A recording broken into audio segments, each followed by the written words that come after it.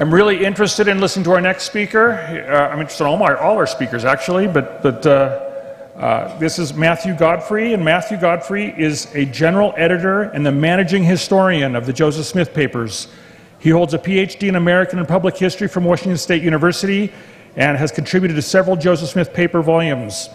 And you can read more online about his biography. And with that, I would like to introduce Matthew Godfrey.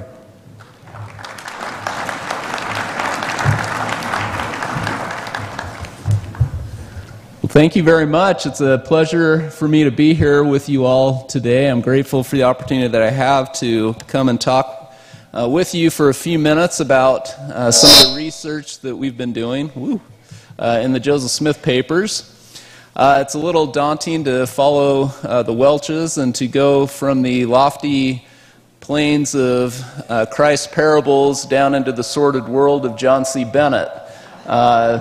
But that's what we're going to do now. I do think it is valuable to study a little bit about the John C. Bennett incident in the church and Joseph Smith's reaction to it, because I think it's a good window into Joseph Smith as a leader and what he did when facing opposition and conflict from within the church. And so I hope that some of the things that I say today will be useful to you. I think for most scholars of Latter-day Saint history, John C. Bennett is a familiar character. He, of course, his rise to prominence in Nauvoo, Illinois, in 1840 and 1841, and his equally dramatic fall from grace in 1842 has been well chronicled by historians. Much of the discussion of Bennett has traditionally revolved around what his true intentions were in joining the church, also about how a prophet, Joseph Smith, could embrace so thoroughly such a charlatan as Bennett was, and why Joseph Smith did not act earlier in exposing Bennett. What I'm going to talk about today doesn't address those first two areas, but it does explore the third topic a bit. And what I'd like to do is explain some insights that we've gained from the Joseph Smith Papers into events that occurred in the spring of 1842 that led to Bennett's dismissal from the church. I'll also examine how and why Bennett's removal became so contentious.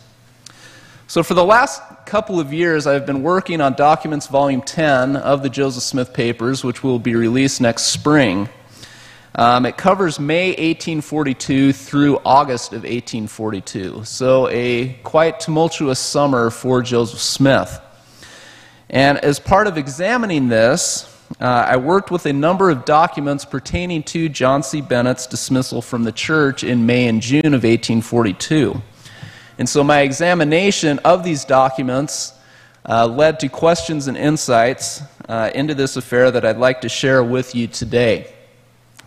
So John C. Bennett first appeared on the Nauvoo scene in the summer of 1840. He began a brief correspondence with Joseph Smith in July of 1840.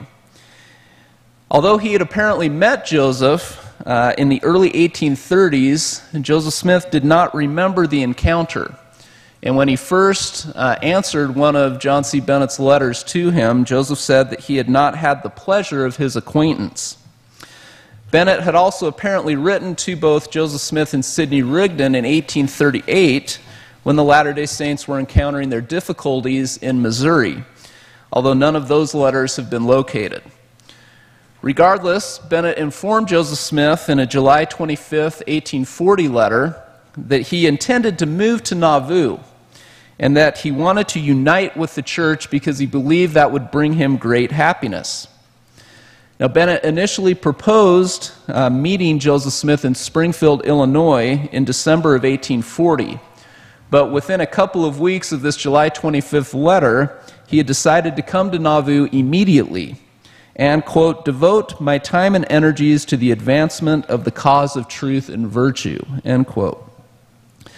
Because of Bennett's expressions of sympathy and kindness, Joseph Smith believed him to be a friend to suffering humanity and truth. So by September of 1840, See if we can get this to go. There we go. By September of 1840, Bennett had arrived in Nauvoo. He had been baptized, become affiliated with the church. And thereafter, he became thoroughly integrated into the community. He drafted and lobbied for the act that incorporated the city of Nauvoo. He was appointed the Major General of the Nauvoo Legion. He became an assistant president of the church, filling in for Sidney Rigdon because of Sidney Rigdon's illness. And he was elected the mayor of Nauvoo. However, at some point in 1841, Joseph Smith began hearing unsavory rumors about Bennett. See if this goes. There we go. Covered that already. Sorry. Right that. There we go. All right.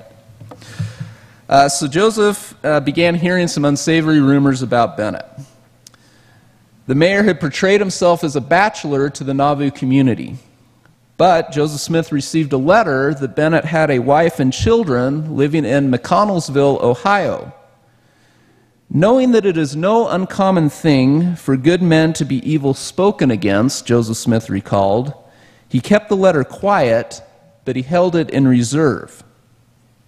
In July of 1841, Hiram Smith and William Law confirmed the rumors that Joseph Smith had heard. They were back east for another mission with the church, but they said, writing from Pittsburgh, Pennsylvania, that they had spoken with a respectable gentleman from the neighborhood where Bennett's wife and children resided, and that he told them that Bennett had a wife and children living, and that she had left him because of his ill treatment towards her. So this news was bad enough.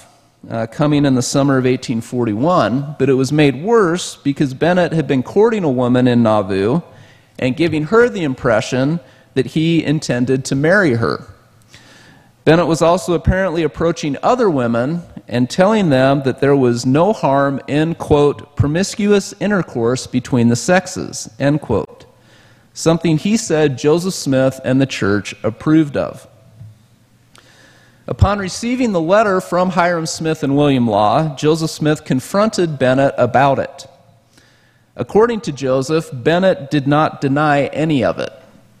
Shortly thereafter, Bennett evidently attempted suicide by taking poison, but the attempt failed and he soon recovered. Bennett then continued his attempts to seduce women, but Joseph Smith would not take any official disciplinary action against him until the spring of 1842. Why did Joseph Smith wait so long?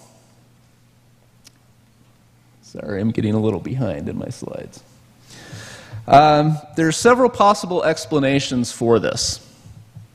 One may have been that Joseph, knowing from personal experience that it was no uncommon thing for good men to be evil spoken against, was making sure that he had all the facts about Bennett in hand. And I think this is a key point to why Joseph waited so long. Joseph, of course, by this point, had had many instances in his life when he had been unjustly accused of things. And so I think for him, understanding this, he wanted to proceed with caution and make sure that he knew all that was going on and that everything was verified that was said about Bennett before acting. So in addition to having Hiram Smith and William Law investigate whether or not Bennett had a wife and children living in Ohio, Joseph requested information from other sources. At least two individuals, one from Urbana, Illinois, and one in Monticello, Illinois, were asked in 1842 what they knew about Bennett. One responded that he was, quote, an infamous rascal, while the other noted that Bennett had used a land scheme to swindle individuals in Michigan out of money and had misrepresented himself as a surgeon in the U.S. Army. Joseph Smith also sent George Miller, who was a bishop in Nauvoo, to investigate Bennett's personal life in Ohio.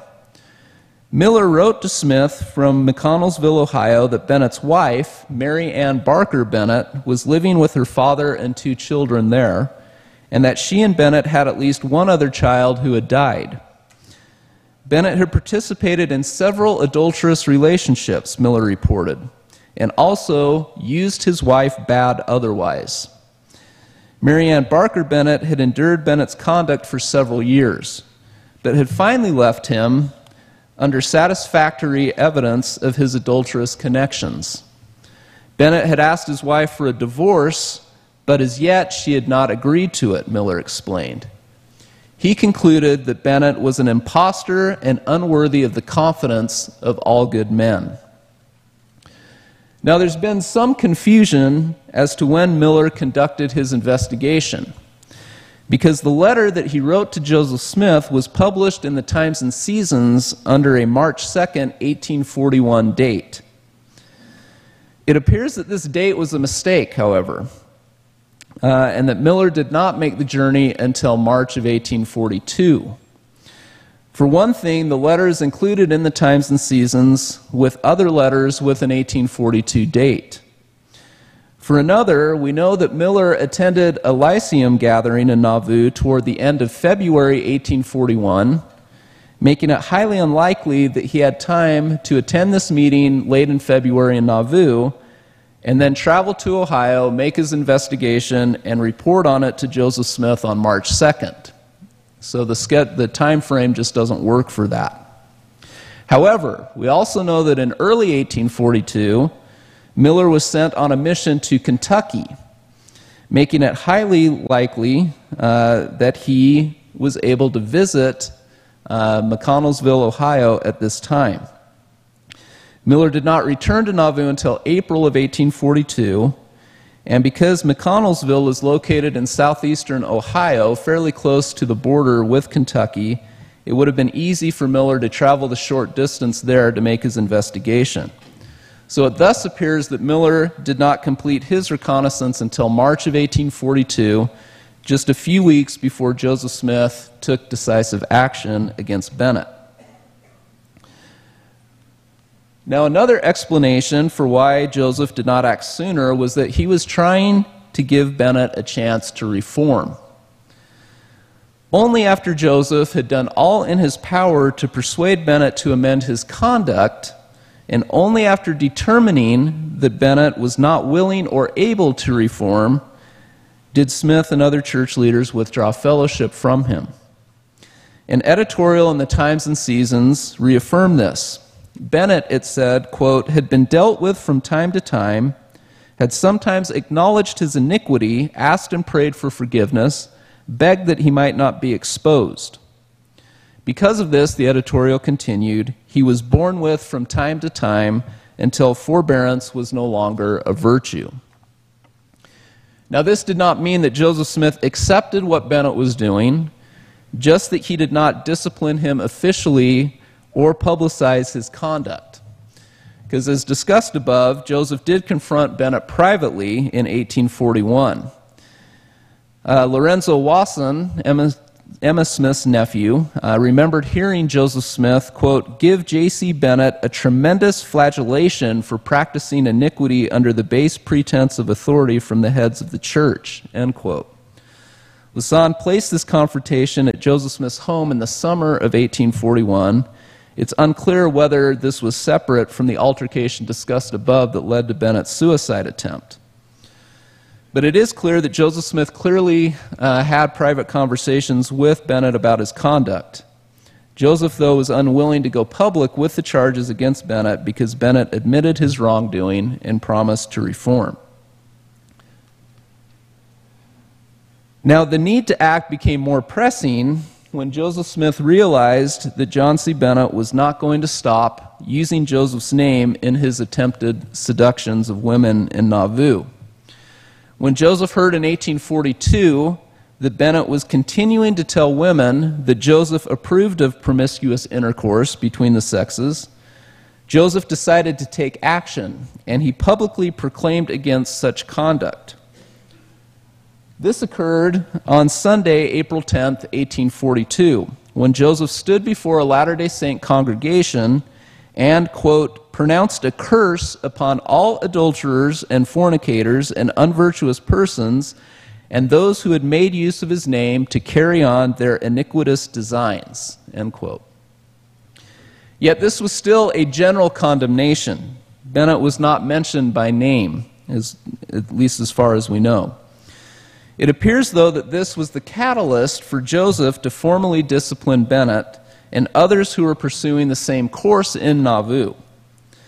In May, the Nauvoo High Council investigated charges of attempted seduction of women in Nauvoo, disciplining some members of the church for their involvement. Bennett was not one of those members, however, that was disciplined by the Nauvoo High Council. Instead, and this is he probably wasn't dealt with because of his high standing in the church at the time. Instead, the church's highest leaders would deal with him. The initial step that Joseph Smith took against Bennett was to have Willard Richards prepare a notice of withdrawal of fellowship on May 11th, 1842, and that is this document right here. This notice stated that the First Presidency of the Church withdrew the hand of fellowship from General John C. Bennett as a Christian, he having been labored with from time to time, to persuade him to amend his conduct, but apparently to no good effect. Now, after Willard Richards prepared this, Willard signed the document for Joseph Smith, and then Hiram Smith and William Law of the First Presidency signed the document. Sidney Rigdon, who was the other First Presidency member, did not sign, perhaps because he had a strained relationship with Joseph Smith at this time. Now, you'll notice that beneath William Law's name, you have a listing of names of 10 members of the Quorum of the 12 Apostles. And then to the side there are the 3 bishops of the church in Nauvoo. Richards signed for 4 of the apostles. He provided the signature for Johnny Page, William Smith, George A. Smith, and Orson Pratt. Now, Bennett later claimed that church leaders, quote, forged the names of Lyman White, who was then in Tennessee, William Smith, who was in Pennsylvania, and John E. Page, who was in Pittsburgh, end quote. However, when you look at the document, you can see that Lyman White's signature is in Lyman's own hand. Lyman was in Nauvoo at this time. He was not in Tennessee, as Bennett claimed. Joseph Smith visited him on May 6th, and White was also present at a May 14th meeting of the Nauvoo City Council. Now, the others that Willard Richards signed for probably at least gave their consent to the inclusion of their names. William Smith may have been in Nauvoo at this time. He was elected to the Nauvoo City Council and appointed to a committee on May 19th.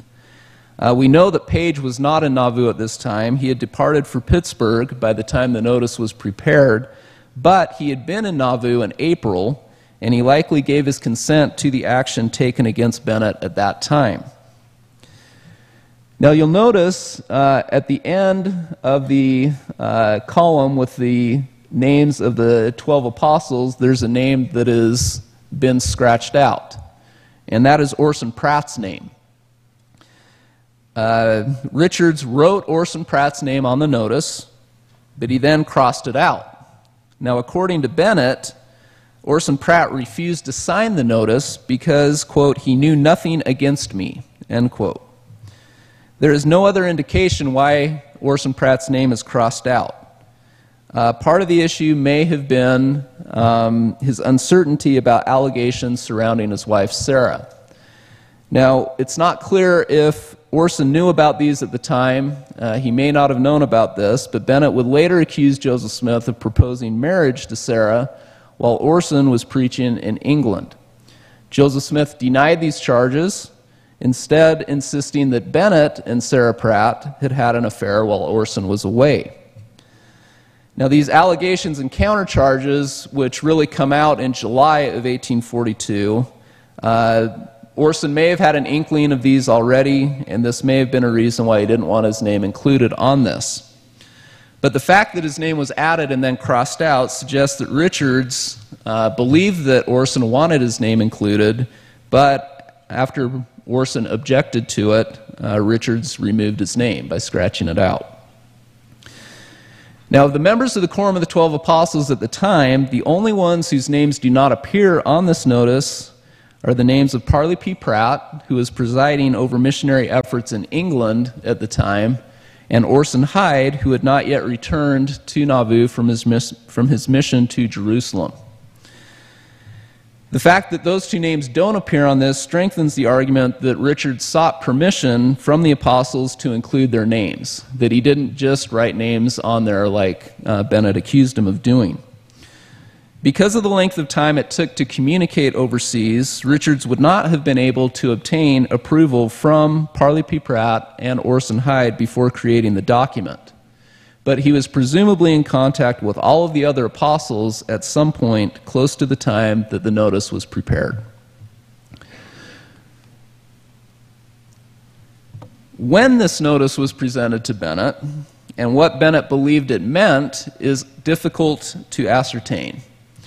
According to Bennett, he voluntarily withdrew from the church on May 17, 1842. And remember, this notice is dated May 11, 1842. And Bennett said that he withdrew from the church not because he had committed any improprieties, but because he had joined the church for the sole purpose of exposing Joseph Smith as a fraud. After he had withdrawn, Bennett continued, Joseph Smith and other leaders prepared their, quote, Mormon Bull of Excommunication, this notice of withdrawal of fellowship, and dated it retroactively to May 11th to make it seem as though they, and not Bennett, had severed ties. Now, Bennett's claim that the notice was not prepared until after May 17th is contradicted by an affidavit that William Law swore. Law declared that he signed the notice several days before Bennett withdrew his membership. In addition, it's clear that Bennett knew that he was in disharmony with other church leaders by May 17th. William Law intimated to Bennett that church leaders had withdrawn fellowship some 4 or 5 days after May 11th, while Hiram Smith confronted Bennett about Bennett's alleged immoral conduct on May 17th. Bennett also told the Nauvoo City Council on May 19th that he hoped to be restored to full confidence in fellowship and my former standing in the church, suggesting that he knew about the May 11th withdrawal of fellowship by that time. However, church leaders apparently did not show the actual document, the notice withdrawing fellowship, to Bennett until May 25th. According to a May 26th entry in Joseph Smith's journal, Dr. Bennett was notified the day previous that the First Presidency 12 and bishops had withdrawn fellowship from him. Bennett was told that church leaders would publish the notice, but after he humbled himself and requested it, they told him that they would withhold publication at that time. Now, what this withdrawal of fellowship actually meant to Bennett and to Joseph Smith is also the subject of different interpretations. The church today has very precise terms for different types of discipline. Excommunication is a formal removal of an individual from the church. If someone is disfellowshipped, he or she remains a member, but with a temporary suspension of membership privileges. In 1842, terms were used a little more loosely. The phrase cut off was used more frequently than excommunication in describing a person removed from the church, saying that leaders who have withdrawn fellowship from an individual could mean that the person was excommunicated, but in a few cases, it seems to have also meant that the person was not excommunicated but remained a member of the church. In 1840, for example, church leaders withdrew fellowship from Almon Babbitt, but Babbitt apparently remained a member of the church. He was not cut off from the church. Bennett himself called this fellowship withdrawal notice the Bull of Excommunication, but he also claimed that he was not cut off from the church until June 18th. Because Joseph Smith also instructed James Sloan to allow Bennett to withdraw his name from the church record if he desires to do so on May 17th, it may be that Joseph did not regard this fellowship withdrawal as an excommunication. So although it's not readily apparent what the withdrawal of fellowship meant, it is clear that by June, all parties no longer regarded Bennett as a member of the church.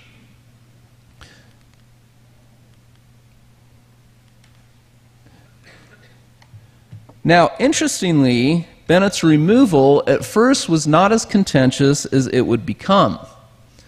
So as mentioned above, Joseph Smith told James Sloan to allow Bennett to remove his name from church records if Bennett so desired. And Joseph told James Sloan that if Bennett took such action, it would be met with, quote, the best of feelings towards Bennett. Joseph may have seen this as a way for Bennett to exit the church gracefully despite the sordid charges of adultery and seduction that had been levied against him. Also on May 17th, Bennett swore an affidavit stating that Joseph Smith had never taught him that illegal illicit intercourse with females was under any circumstances justifiable. Bennett will later declare that he made this affidavit only because Joseph threatened him with violence if he didn't do so, but there's no additional evidence that supports Bennett's claim. Instead, on May 19th, the Nauvoo City Council met to elect a new mayor because Bennett resigned the post on May 17th. After Joseph Smith was elected mayor, he oversaw the passage of a resolution by the city council thanking Bennett, quote, for his great zeal in having good and wholesome laws adopted for the government of this city and for the faithful discharge of his duty while mayor of the same, end quote. Just a few days later, when Bennett appeared before the Nauvoo Masonic Lodge on May 26 to answer charges of immoral conduct, Joseph Smith pleaded in his behalf, and Bennett was forgiven. These actions, coupled with the fact that Joseph agreed to withhold publication of Bennett's withdrawal of fellowship, indicates that in May, Joseph was doing all in his power to maintain a good relationship with Bennett. And Bennett appears to have taken a similar approach at least until the end of June. On June 14th, for example, Bennett wrote a letter to Simeon Francis, the editor of the Sangamo Journal, to defend the Nauvoo Charter and the Nauvoo Legion against criticisms Francis had made in the journal. Bennett's letter showed none of the animosity he exhibited towards Joseph Smith later in June. Instead, he was defending Joseph and defending Nauvoo City Charter and the Legion from charges against it. Now, something changed in the next few days. And exactly what it was is hard to pinpoint. What we do know is that in the June 15th, 1842 issue of the Times and Seasons, the notice of withdrawal of fellowship from Bennett was published. So you remember when they presented this to Bennett, they agreed not to publish it because he pleaded with them not to do this. But in the June 15th issue, it is published. On June 18th, Joseph Smith spoke before thousands of citizens in Nauvoo, both male and female, and exposed the iniquity and wickedness of General John Cook Bennett. 3 days after this, on June 21st, Bennett left Nauvoo for Springfield, Illinois. A week later, The Wasp, which was Nauvoo's city newspaper, published a lengthy letter from Joseph Smith outlining what Bennett had done and what actions Joseph had taken against him. The letter was addressed to church members and to all the honorable part of community. And it stated that Joseph believed it necessary to make people aware of Bennett's actions so that they could, quote, regard him as he ought to be regarded, namely as an impostor and base adulterer, end quote. Smith also wrote a letter to Illinois Governor Thomas Carlin stating that Bennett was, quote, one of the basest liars he knew. So why did Joseph Smith decide to change course and expose Bennett? This is one of those instances where you wish that you had more information from the historical record, because the record is not clear about this. Now, Bennett's biographer, Andrew L. Smith, speculates that Joseph Smith hoped that Bennett would leave Nauvoo quietly, and when Bennett remained in the city, Joseph decided to publicly censure him to get him to leave. So that's one possibility. Another is that perhaps Joseph feared that Bennett would expose his practice of plural marriage at the time, and that Joseph wanted to get his side of the story out first. Historians have debated how much John C. Bennett knew about plural marriage.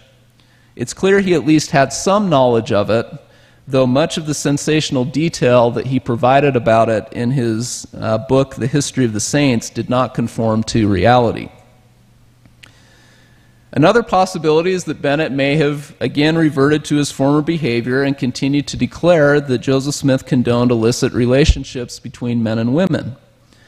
Perhaps by mid-June, he was spreading the rumor that Joseph Smith was complicit in an attempted assassination of former Missouri Governor Lilburn W. Boggs that occurred in early May. Bennett later makes this charge in one of his letters, so he could have been talking about this before writing the letter. Bennett may have even volunteered to help officials extradite Joseph Smith to Missouri to be tried on that charge. Joseph himself stated in his June 23rd letter about Bennett that he had been credibly informed that Bennett, quote, has colleagued with some of our former wicked persecutors, the Missourians, and has threatened destruction upon us, end quote. Joseph also informed Governor Carlin on June 24th that there was strong evidence that Bennett and the brothers David and Edward Kilbourne were ready, quote, at a moment's warning to assemble and come to Nauvoo to kidnap Joseph Smith and mob church members out of the place. So, one reason why Joseph may have decided to come forward in June and publicly denounce Bennett, it may have been because some of these things had been occurring.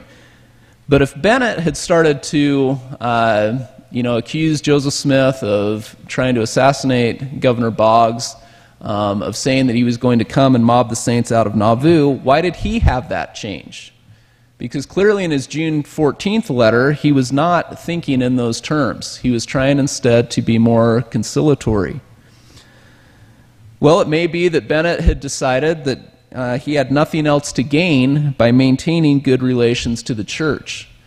If he was going to be removed from the church and had also already lost his civic position as mayor of Nauvoo and would soon be cashiered out of the Nauvoo Legion as well, he may have just decided, I have nothing else to gain here, and so I'm going to go out with in a flaming fireball. So that may be one reason. He may have decided that he instead had much to gain by lecturing against Joseph Smith and publishing against him, that there was money to be made in these activities. He may have also realized that Joseph Smith was going to expose him publicly, and so had decided to go on the offensive prior to Joseph doing that. Whatever the reasons, Joseph Smith believed by the end of June that Bennett's conduct, sorry, I apologize, I'm just kind of always getting behind on my slides here, so just kind of going quickly through this. So Joseph may have believed, or definitely believed by the end of June, that Bennett's conduct needed to be exposed and that it was necessary to denounce his character. On June 30th, Joseph Smith wrote a letter to James Arlington Bennett, a prominent citizen of Long Island, New York, who had struck up a friendship with the Saints through John C. Bennett. So here we start to get different Bennetts involved, so hopefully this won't get too confusing. Joseph Smith informed James Arlington Bennett of the necessity of publishing the character and conduct of John C. Bennett to the world.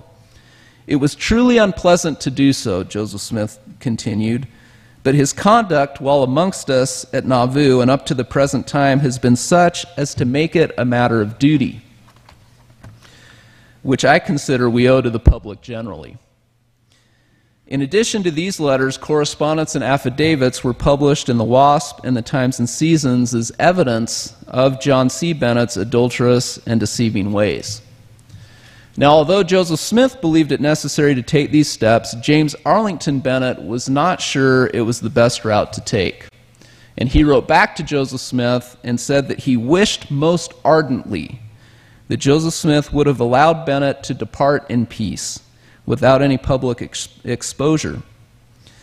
Now, James Arlington may have been correct in this opinion, because not long after John C. Bennett left Nauvoo, he began writing a series of letters published in the Springfield newspaper, the Sangamo Journal, that attacked Joseph Smith and the church.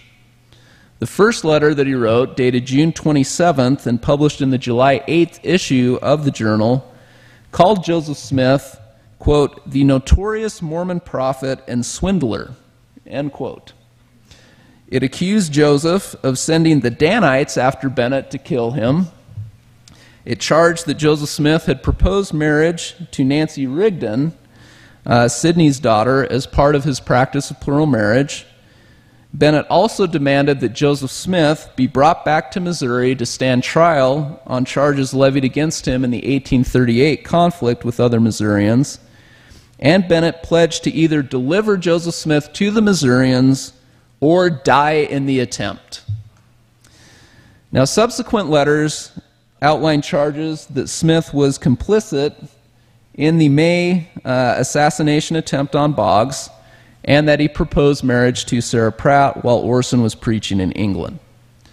In response to these letters, the WASP and the Times and Seasons published affidavits disproving Bennett's allegations and continuing to accuse him of immoral behavior. In the late summer, Bennett began a speaking tour throughout the United States to discredit Joseph Smith to an even wider audience. He then compiled the letters he had written to the Sangamo Journal, he coupled them with additional material, and he published these as a book entitled The History of the Saints, or an Expose of Joe Smith and Mormonism. And this was published with a press in Boston. His lectures and book had an immediate impact.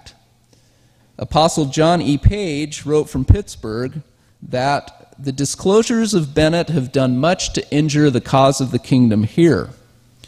Robert D. Foster, who was in New York, wrote a letter to Joseph Smith saying that Bennett's libels had generated many votaries who were birds of the same feather without principle. So to counteract Bennett's efforts, church leaders asked in August of 1842 for every elder who can to go forth to every part of the United States and preach against Bennett's false statements. So by the end of the summer of 1842, the relationship between Joseph Smith and Bennett had disintegrated into a series of charges and countercharges. Was it inevitable that the relationship turned so toxic?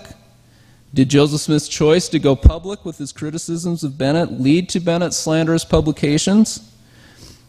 Certainly, Joseph Smith treated Bennett with respect from April to June of 1842. He gave Bennett numerous opportunities to reform. He allowed Bennett to withdraw his name from the church. He spearheaded a resolution of appreciation for Bennett's service on the city council, and he defended Bennett before the Nauvoo Masonic Lodge. Such actions seem to preserve Bennett's goodwill towards Joseph and the church, at least if Bennett's June 14th letter to Simeon Francis is any indication. So if Joseph had continued with this conciliatory attitude, would Bennett have written his expose and gone on the lecture circuit? That question is difficult to answer because, as we've explained, it's ultimately not clear from the historical record why Joseph Smith decided to change course in June and expose Bennett publicly. Whoever was to blame, the relationship deteriorated quickly in July with the publication of Bennett's letters in the Sangamo Journal. And Bennett's animosity had a lasting effect.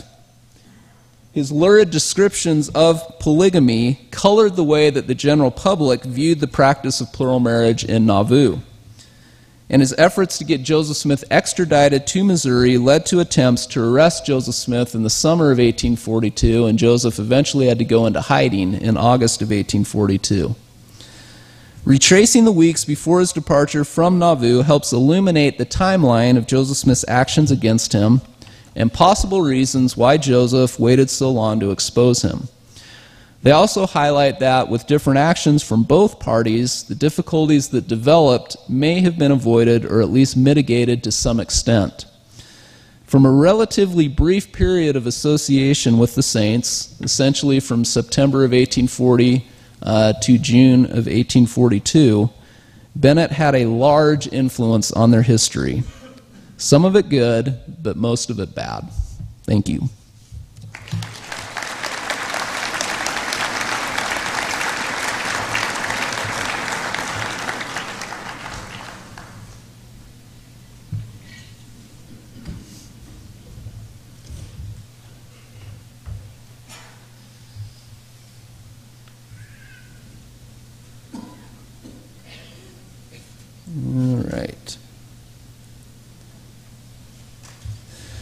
All right, here's an interesting question. So the question is Bennett the only ultimate source of the quotation, "Happiness is the object and design of our existence," passage that we attribute to Joseph Smith? And what are the other sources, if any? So that quotation from Joseph, "Happiness is the object and design of our existence," comes from a letter that Bennett produced that he said was a letter that Joseph Smith had written to Nancy Rigdon to get her to accept Joseph's plural marriage proposal to her. And so in the course of that letter, as Joseph is laying out things, he talks about the importance of obedience, and then has the quotation in there, "Happiness is the object and design of our existence." So Bennett says that this is a letter that he got a copy of that Joseph Smith had written to Nancy Rigdon. Now some scholars, including Garrett Dirkmott, who has published an article about this, believe that it is possible that Bennett forged that letter. Bennett had been accused in previous times of forging other documents, and so it wouldn't have been a stretch for him to have forged this letter as well. And I think Garrett has some good arguments for that.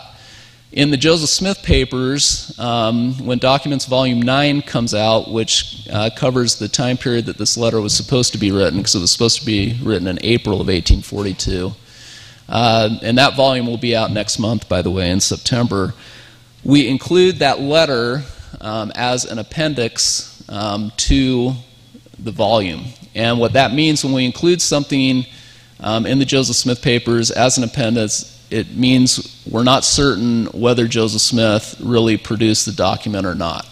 So I think there are some questions about what we call the happiness letter, whether it really is something that Joseph Smith produced, whether Bennett made it up.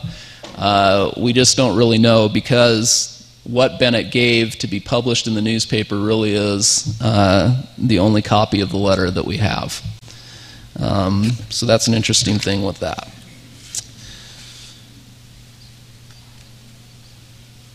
This is a good question too. What seems to be lost in the effort to maintain Bennett in good standing is the women who were seduced. Is there any more information on them? That is a great question. There were several women that Bennett approached. Not just Bennett. There was a group of a few other men in Nauvoo who were doing similar things that Bennett was doing. In May of 1842, as I think I mentioned, the Nauvoo High Council had trials for these men for what they were doing in Nauvoo. And in the course of those trials, several of the women testified about what had happened to them. And so when you look at the testimony that they give, we have a little bit more information about them. One woman, I believe her first name was Sarah, last name Fuller, was a widow who Bennett had approached and had seduced at various times. And so she lays out her story in her testimony before the Nauvoo High Council. So there is a little more information that we have about these women. And that is a great point, that Joseph at the time may have been trying to preserve good relationships with Bennett. He may have been trying to gather information, but in delaying the time that he took to discipline Bennett, it did come in some ways at the cost of these women that Bennett was approaching and that others were approaching as well. And so, yes, these women are an important part of this story, and we don't have a lot of information about them, but we do have some information about them.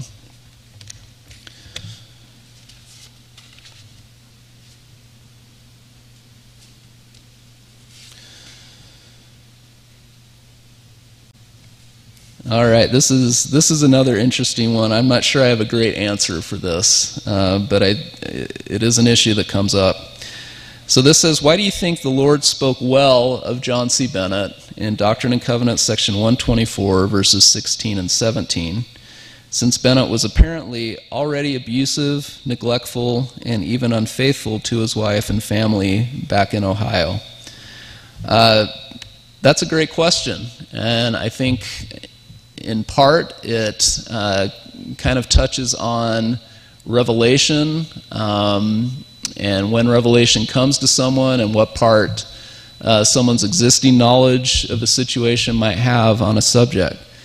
I believe, if I'm not mistaken, that Brian Hales, who I think is in the audience, has written about this in a few places and has some good arguments to make about this. I think if you read what is said about Bennett, it says essentially that if Bennett will be faithful and continue faithful, he'll receive great blessings. And that really, I mean, that can be said for all of us, that if we continue faithful and do the things that we're supposed to do, that we will receive great blessings. And so yes, Bennett, at the time the revelation was given, January of 1841, had at least already, it appears, lied to Joseph Smith about being married, because he told Joseph Smith that he wasn't married. And so I think maybe the Lord looks a little bit deeper and just says, if he reforms, if he repents, if he gets himself straight and continues faithful in that way, then I will reward him, just as he would with any of us. But it's an interesting situation when you read that. And again, I don't know if that's a great answer, and I would encourage you to read more of what Brian has written about this for an answer to that.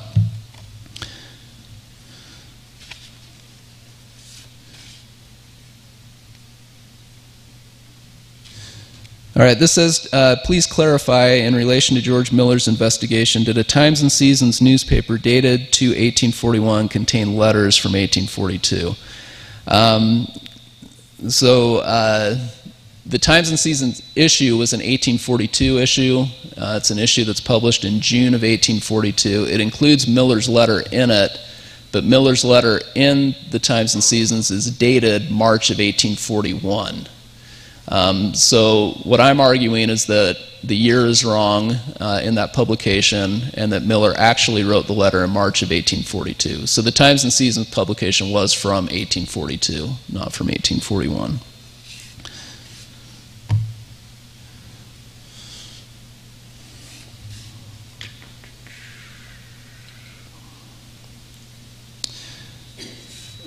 So this one, kind of covering Bennett's charge that Joseph Smith sent the Danites after him, says, is there good evidence that the Danites actually existed and took actions in defense of the church and revenge actions, or are the Danites mostly folklore? So it is clear that there was an organization that existed in Missouri, formed in 1838, that were known as the Danites. That this was an organization that kind of its purpose was to defend the first presidency against outside charges and from dissent within the church.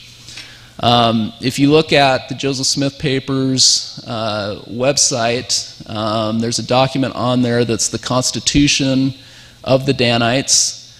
And we have a historical introduction to that kind of outlines the history of the Danites. If you go to our published volume, volume 6 of the document series, in some of our introductions, we also talk about the Danites.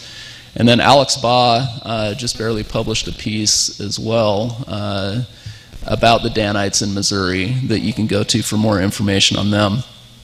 The one thing that we do know about the Danites is that they existed only in Missouri.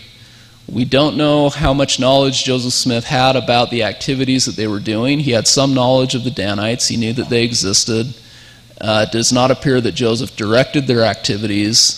Samson Avard, who was the head of the Danites, seemed to have done several things on his own accord. And then once the difficulties in Missouri ended, the Danites seemed to go out of existence. But they remain in kind of this folklore sense. There's always kind of this notion that there are these avenging angels that church leaders will sick on people. In Nauvoo, no Danites existed, and so John C. Bennett's charge that Joseph Smith was sending the Danites to kill him has no validity there. The charge will reappear in Utah that Brigham Young had a group of Danites that he would send out to kill apostates and whatever else, but there's no really good evidence that the Danites existed outside of Missouri in that 1838 period.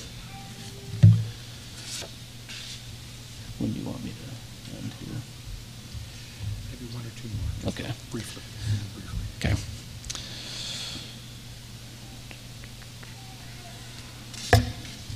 Okay.